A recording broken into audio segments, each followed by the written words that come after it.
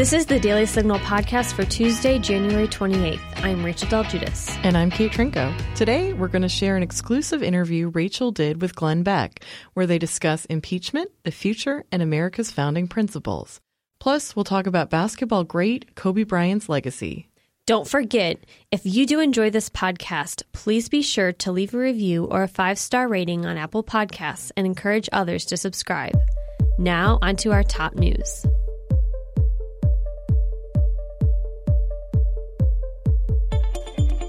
Ken Starr, a member of President Donald Trump's impeachment defense team, told senators Monday that an obsession with impeachment has overtaken American politics. Here's what he had to say via One America News. And significantly, in this particular juncture in America's history, the Senate is being called to sit as the high court of impeachment all too frequently. Indeed, we are living in what I think can aptly be described as the age of impeachment. In the House, resolution after resolution, month after month, has called for the president's impeachment. How did we get here? With presidential impeachment invoked frequently in its inherently destabilizing as well as acrimonious way. President Trump is fighting back after the New York Times reported that a forthcoming book by former National Security Advisor John Bolton says aid money was withheld from Ukraine in order to pressure Ukraine to open investigations into the Bidens and other Democrats. Trump tweeted, "I never told John Bolton that the aid to Ukraine was tied to investigations into Democrats, including the Bidens. In fact, he never complained about this at the time of his very public termination. If John Bolton said this, it was only to sell a book. With that being said, the transcripts of my calls with President Zelensky are all the proof that is needed. In addition to the fact that President Zelensky and the foreign minister of Ukraine said there was no pressure and no problems. Additionally, I met with President Zelensky at the United Nations," Democrats said I never met, "and released the military aid to Ukraine without any conditions or investigations, and far ahead of schedule." The Supreme Court is allowing a new rule from the Trump administration to move forward. The rule makes it harder for illegal immigrants who depend on public assistance to gain legal status. The Supreme Court's action removes a nationwide ban on the rule that was set in place by a federal judge in New York and backed by the Second Circuit Court of Appeals. Per The Hill, under current regulations, the criteria for deciding if an immigrant will become a public charge is whether they are likely to rely on certain cash benefits. The new rule would expand that, defining public charge as someone who relies on cash and non-cash benefits like housing or food assistance for more than 12 months in a 3-year period. A government health official is saying that at this time, the coronavirus is a low-risk disease for Americans. USA Today reported that Nancy Messonnier, director of the National Center for Immunization and Respiratory Diseases, said there were possible cases of coronavirus in 26 states and among 110 people in the U.S. right now. Messonnier said, "This is a rapidly changing situation, both here and abroad. And, however, the immediate risk to the general U.S. public is low at this time." President Trump tweeted on Monday, "We are in very close communication with China concerning the virus. Very few cases reported in USA, but strongly on watch. We have offered China and President Xi any help that is necessary." U.S. Attorney Geoffrey Berman says Britain's Prince Andrew has not been cooperative in attempts to interview the prince about his involvement with Jeffrey Epstein, an alleged child sex trafficker who was found dead in his jail cell in August. Per CNN, Prince Andrew had said in November that he was willing to help any appropriate law enforcement agency with their investigations if required, following an appearance on BBC where he was asked about his involvement with Epstein and claims of sexual involvement with a girl who was a minor. According to Berman, however, Prince Andrew has not been helpful. It's fair for people to know whether Prince Andrew has followed through with that public commitment, Berman said on Monday during a news conference located outside of Epstein's Manhattan mansion. To date, Prince Andrew has provided zero cooperation. Next up, we'll feature Rachel's interview with Glenn Beck. Do you have an opinion that you'd like to share? Leave us a voicemail at 202-608-6205 or email us at letters@dailysignal.com. Yours could be featured on the Daily Signal podcast. We are joined today on the Daily Signal podcast by Glenn Beck. Most, if not all of you, know him very well. He is a leading American media personality, political commentator, author, and co-founder of Blaze Media, a multimedia platform and entertainment network available on TV, radio, and internet. Glenn, thank you so much for being with us today. Thank you. So you're a conservative legend, honestly, in media.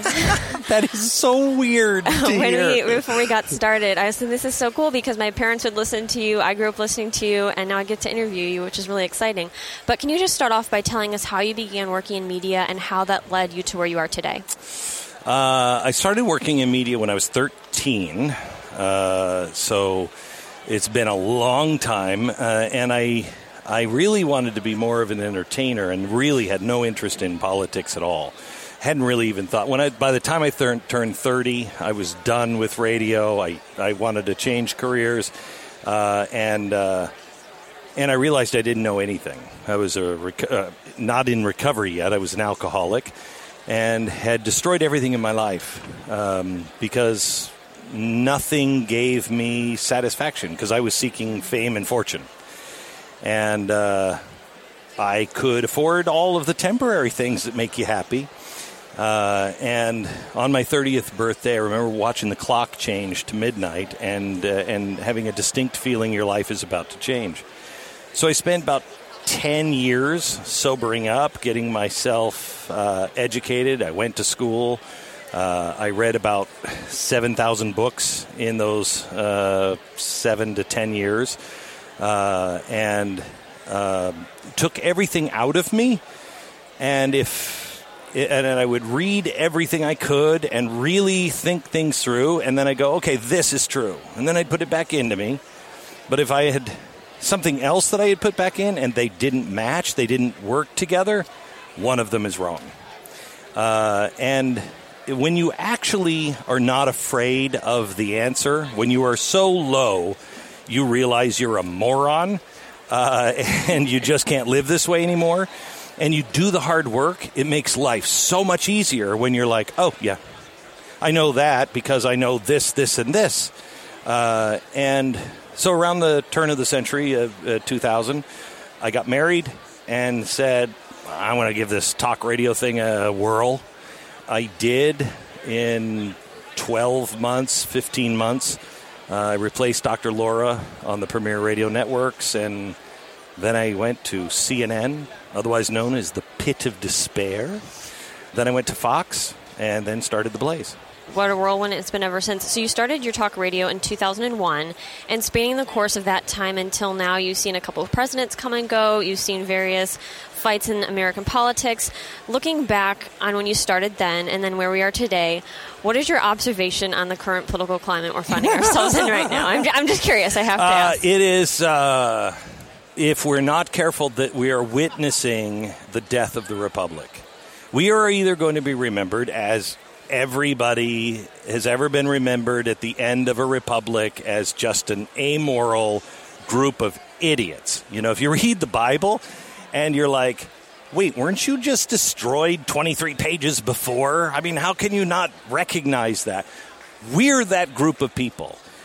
Or we are going to be Americans and we're going to find our way back to each other and the principles that actually founded us and changed the world forever. Think about this. For thousands of years, men had fire. Then they came up with this crazy idea of the candle. Within 100 years of freedom, we had electricity and light bulbs. And within 100 years of that, we were on the moon. Now we are at the point of artificial life, the possibility of the body never dying because we'll be able to grow parts. Next 10 years, by 2030, if we don't screw this freedom thing up, we will see 80% of all disease eradicated. Mark my words. you will see an end to death as we commonly would call it. People will live to be 150 years at least. The things that are right over the horizon are tremendous. But we are in a death spiral right now because we've forgotten who we are. And part of that death spiral, the big news before Christmas was that the House impeached President Donald Trump, and now the Senate, they're in the midst of their impeachment trial. What is your take on what happened right before Christmas? And I'm just curious, where do you expect this to go? This is one of the big things that I have to tell you, I'm the guy who predicted the caliphate.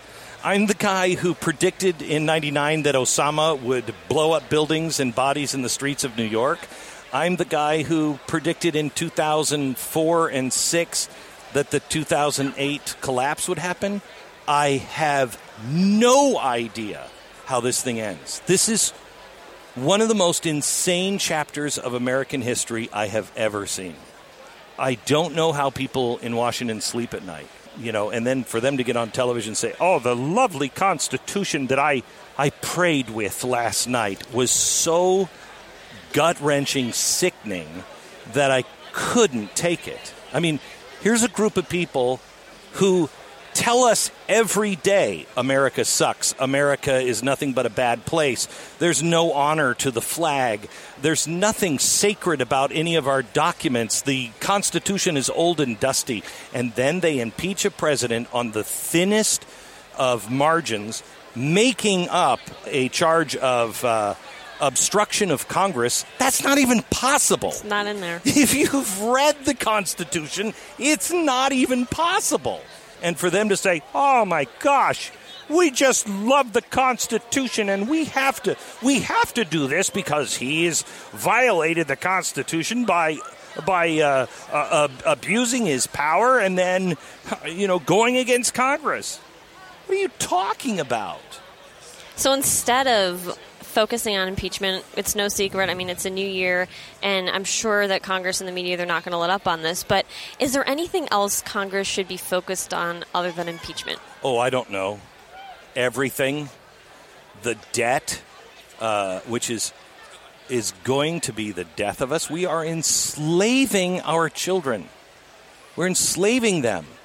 It's not the rest of the world is not like the United States. They're not going to go, oh, you know what? You tried to pay that off. We're just going to forgive you. No, they're not going to forgive our debt. They're going to come and take our resources. They will take our land. Our children will be working for them for the debt that we owe. One of the most frightening things I ever heard come out of China was the last premier before this one, President Xi. It was right after 2008, and they gave us all kinds of money. And he clearly said, we are loaning the American government this amount of money. We're buying these loans. But we warn you, do not dishonor our investment. They're not going to be happy because we've kind of peed all over those investments. As we start this new year, it's no secret that we're going to see many more attacks on the values we hold so dear. Some of those include traditional marriage, the unborn, religious liberty. The list goes on. If you could tell our listeners one thing about why it's so important to stay the course and finish the fight, what would you tell them? I would tell you that you cannot fight unless you know history. If you don't know who we are and how we got here, you cannot fight. You'll end up fighting on the wrong side because you'll get lost. Our mission statement is the greatest mission statement ever of any company, any country, any person, anything that anyone has ever uttered. We hold these truths to be self-evident, that all men are created equal and endowed by their Creator with certain inalienable rights, life, liberty, and the pursuit of happiness, and governments are instituted among men to protect those rights. Okay? If you don't know history and how we got there and how we got lost, you're lost already. Our history is not lost. It's been stolen from us. It has been intentionally distorted and kept from us. And we will lose who we are. So first thing, you have to restore history. The second, Michelle Obama said it best in 2008. Barack knows if we're going to do all these things, we're going to have to change our history. We're going to have to change our traditions. We're going to have to change the way we talk to one another, our language. Well, they're doing that right now. And that provides opportunity for transformational change. So one thing we announced right before Christmas that I'm going to do, I used to do restoring events. I did Restoring Honor in Washington, D.C., and then I went to Jerusalem and did Restoring Courage, and we sold out Dallas Cowboys Stadium, and we did Restoring Love. This year, July 4th, I'm doing Restoring the Covenant. And it's a pilgrimage, really, that starts in Plymouth. And I will be taking for the week my radio audience and television audience and a few listeners, anybody who wants to join, from Plymouth, where we made the first covenant, to Boston, then to New York City at 28 Wall Street, where Washington held his hand up to a square and his hand on the Bible and made the covenant that we will be your people and you will be our God. The last time the covenant was made is 1863, in the middle of the Civil War. We're losing almost everything until Lincoln is driven to his knees and he realizes this isn't about saving the Republic. This is about freeing God's children. And he totally changed, and he said we must repent, we must recognize that we have abandoned God, and we must make a new covenant with him. We've made the same mistake. And so we're not only going to restore the covenant in a very ancient sort of way with religious leaders from all walks of life, but also on July 4th, we're going to restore a little bit of our history. And you're going to learn history with artifacts and documents and music and fireworks like you've never seen before, and it's happening in Gettysburg. And we would invite everybody to come. There's not a more appropriate place. Glenn, thank you so much for being with us today on the Daily Signal podcast. Thank you. Are you looking for quick conservative policy solutions to current issues? Sign up for Heritage's weekly newsletter, The Agenda. In The Agenda, you will learn what issues Heritage scholars on Capitol Hill are working on, what position conservatives are taking, and links to our in-depth research. The Agenda also provides information on important events happening here at Heritage that you can watch online, as well as media interviews from our experts. Sign up for The Agenda on heritage.org today. On Sunday, we found out the tragic news that basketball star Kobe Bryant and his teenage daughter Gianna had died in a helicopter crash. President Obama tweeted, "Kobe was a legend on the court and just getting started in what would have been just as meaningful a second act. To lose Gianna is even more heartbreaking to us as parents." President Trump wrote, "Kobe Bryant, despite being one of the truly great basketball players of all time, was just getting started in life. He loved his family so much and had such strong passion for the future. The loss of his beautiful daughter Gianna makes this moment even more devastating." Joining us to discuss the basketball great's legacy is Mike Howell, Senior Advisor in Government Relations at the Heritage Foundation, and Scott Zaperl, an Assistant in Government Relations, also at the Heritage Foundation. Thanks for coming on. Thanks for having us. Thanks, Katrina. Okay, so let's start with you, Mike. What is Kobe Bryant's legacy? Right. Well, I think his legacy is obviously and sadly going to be tied up in the tragic and unexpected passing. But when it comes towards basketball legacy, he'll certainly be remembered as one of the greatest players of all time, probably a top 10 player. With his 5 championships, a longevity of a 20-year run, and really being the face of one of the most storied franchises in sports history, if not the most storied franchise in the Lakers. I think a lot of people are going to remember him for his years with Shaq and kind of some of the drama that surrounded that. Two of the best players of all time on the same team. And ultimately, Kobe stayed with the Lakers and Shaq went away. Kobe proved that he could win without Shaq. I think a lot of hoop heads like me wonder, how many more championships they could have won if they stayed together. But, he was a fiercely individualistic player. I mean, that's his reputation. And he proved he could kind of make it on his own. And he, scored a lot of points along the way. So, very similar to Michael Jordan in the regard of just uber competitive, highly competitive, very sharp-elbowed, very intense, and, scored a lot of points, won a lot of games, made a lot of fans. Scott, what do you think his legacy will be? Well, first I would like to say that Kobe, Gigi, the Bryant family, the Altobello family, and all the victims involved in this crash are in my prayers. I know that he is a man of God, follower of Christ, and I pray that he is judged graciously by the Lord. Because Kobe Bryant's influence goes way beyond the game of basketball, and his impact can't be measured by any sort of statistics. This man has inspired kids all around the world to be great, to do something great with their lives. Kobe was more than a ball player. He was an entrepreneur, investor, philanthropist. Part of Kobe's impact actually lives here in D.C. with the Museum of African American History, where he gave over $1 million to help build it. So you can see that the Mamba mentality spreads far beyond basketball. As a University of Alabama grad, I remember his conversation with Coach Saban about excellence. He said that if you want to play at an excellent level and do something excellent, you have to be excellent all the time, across the board. And it's not a clock in, clock out kind of deal. It's continuously forming exceptional habits so that they are ingrained into who we are. And that's an everyday grind. To me, that sounds like the process, and I'm a big trust the process guy. Finding every opportunity within every day to get better. The gifts we are given in life, take all of that and amplify it out to the world. That is exactly what Kobe Bryant did. He took all that he had, his mind, his athletic ability, his passion. He honed it into the truest sense of the craft to something excellent, as God willed it to be, and gave it all back to hundreds of millions of people. And that's what we should all strive to do. So to someone like me who doesn't follow basketball, I don't know what made Kobe Bryant so special. I know he was a celebrity. I know he was someone that people like you guys who follow basketball deeply cared about. Is there a moment from his playing years that stands out to you that you remember? What made this player someone that people cared so much about? He got off to a really hot start coming into the league at only 17 years old. He was one of the, first straight out of high school phenoms. So a lot of people, like my age, I'm 32. I was about 7 or 8 years old when he came into the league and just continued to sustain all-star level success, throughout the years. But the high points definitely would be, the early championships. He won with the Lakers and that kind of storied team.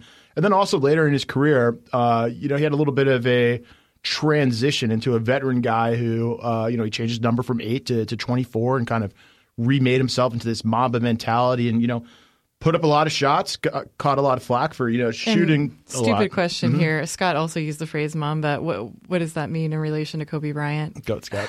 So his nickname in the league was the Black Mamba. And so the Mamba mentality, the absolute sheer competitiveness of the player, his mindset, that's kind of what encapsulates the Mamba mentality. He was a true competitor, and his work ethic was incredible. So that's essentially what the Mamba mentality is. It's another kind of trust the process mantra. Okay. See, you have the Mamba mentality, and you just didn't know it this whole time. I like that phrase. That kind of mentality, and late in his career, he had a couple games where I think he put up once 81 points. The all-time record's 100. And then, in his final game, 61 points, which is just insane for somebody of that age. Kobe Bryant also participated in the Olympics. Tell me about that. Kobe was on the storied 08 Olympic team coached by the greatest coach of all time, of course, Coach K from Duke, which is, an obvious thing there. But, not to all of us. But I think that team was, pretty well known for just its over-the-top patriotism. This is some really just USA, red, white, and blue in your face, slam dunk right over you other countries type behavior. And Kobe really took it to heart and had some great quotes from those years, basically, on American pride and, representing your country and American exceptionalism, which I think was really awesome. And unfortunately, you don't see so much of that today. It seems to be the opposite when you got, the NBA kind of bound over to China in the summer and those types of deals. It was a nice point of patriotism for Kobe, and I think a lot of hoop heads really like that. Okay. Mike, Scott, thanks so much for being on. Thank you for having us. Thank you. And that'll do it for today's episode. Thanks for listening to the Daily Signal podcast, brought to you from the Robert H. Bruce radio studio at the Heritage Foundation. Please be sure to subscribe on Apple Podcasts, Google Play, or Spotify, and please leave us a review or a rating on Apple Podcasts to give us any feedback. We'll see you again tomorrow. The Daily Signal podcast is brought to you by more than 500,000 members of the Heritage Foundation. It is executive produced by Kate Shrinko and Daniel Davis. Sound design by Lauren Evans, Thalia Rampersad, and Mark Guiney. For more information, visit dailysignal.com.